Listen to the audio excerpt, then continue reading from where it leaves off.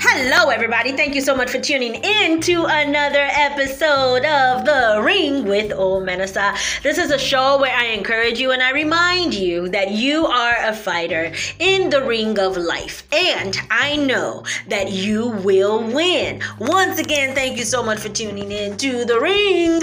Old Menasa here. Today is June the 4th and it is a Friday. The weather is absolutely beautiful. Just beautiful. Summer is here, y'all. It is so beautiful outside. So I just finished a modeling shoot. And I am beyond. I am just so grateful to God for the opportunity to be doing exactly what I want to do and to be doing exactly what I love. And this brings me to my topic today is do what you love. Just do what you love. You can go ahead and do what you like. But make sure that in all of that doing, make sure that you are doing what you love. So most of you know that I do so much.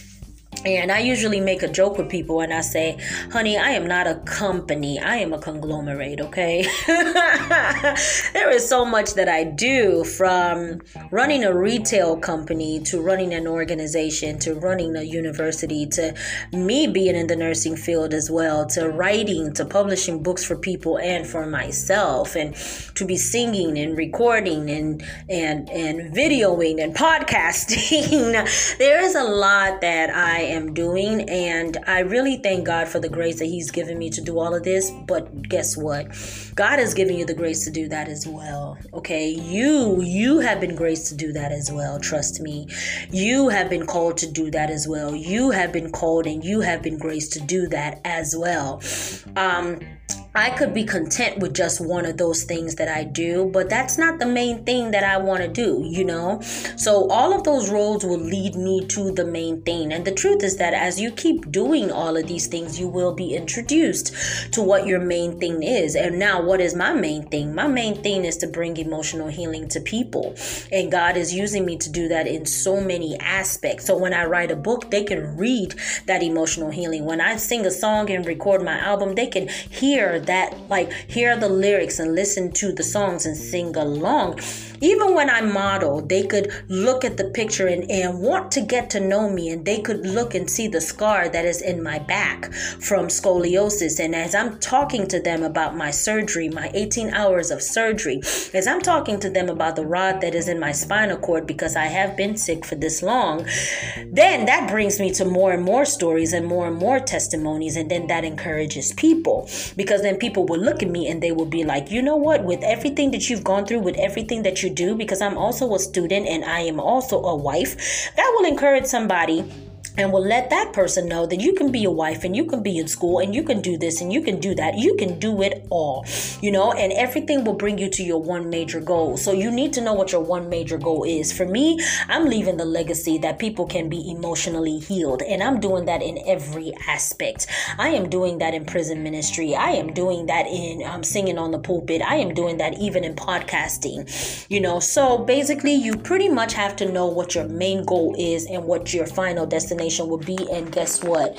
As long as you know where you want to go, you could use as many roads and different roads that you want to, okay? That you want to get there. But do know that it may be a lonely road. It may be a lonely road.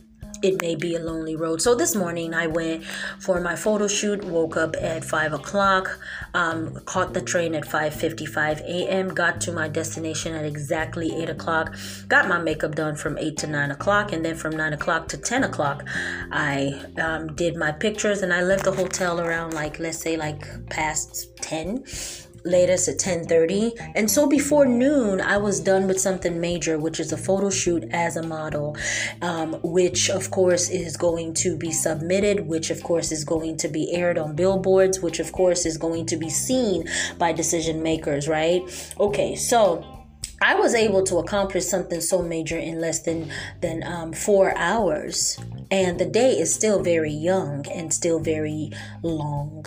So my question to you is, what are you running away from? Because you keep saying that you don't have time. There is no time. You have children. You have a husband. You have a wife. You're doing so much. I have so much on my plate right now, honey. I have a lot on my plate as well. But the thing is that I strategize and I prioritize what my dreams are, and I put that at the top of the list, and then everything comes after that. Because the truth is that if I am unhappy and if I am not fulfilled, everything else is going to suffer, and that is the truth. So I'm not going to applaud anybody saying that they're mothers and saying that they're fathers and saying that they're businessmen and all that, and deep down on the inside of you, you are angry because you want more and you're not getting more, and you're blaming your husband, you're blaming your children, you're blaming the whole world for not having more. No, blame yourself. You are not putting yourself first. When you put yourself as number one, then you could put everybody else as 2, 3, 4, 5, 6, 7, 8, 9, 10. But what has happened is you've put everybody else in front, and now you are number 20. Some of you are number 50. Some people are even a number 100. By the time you get to yourself, you are already worn out and exhausted. Make sure that you are at the top of your list. You are number one, and make sure that you take care of you before noon.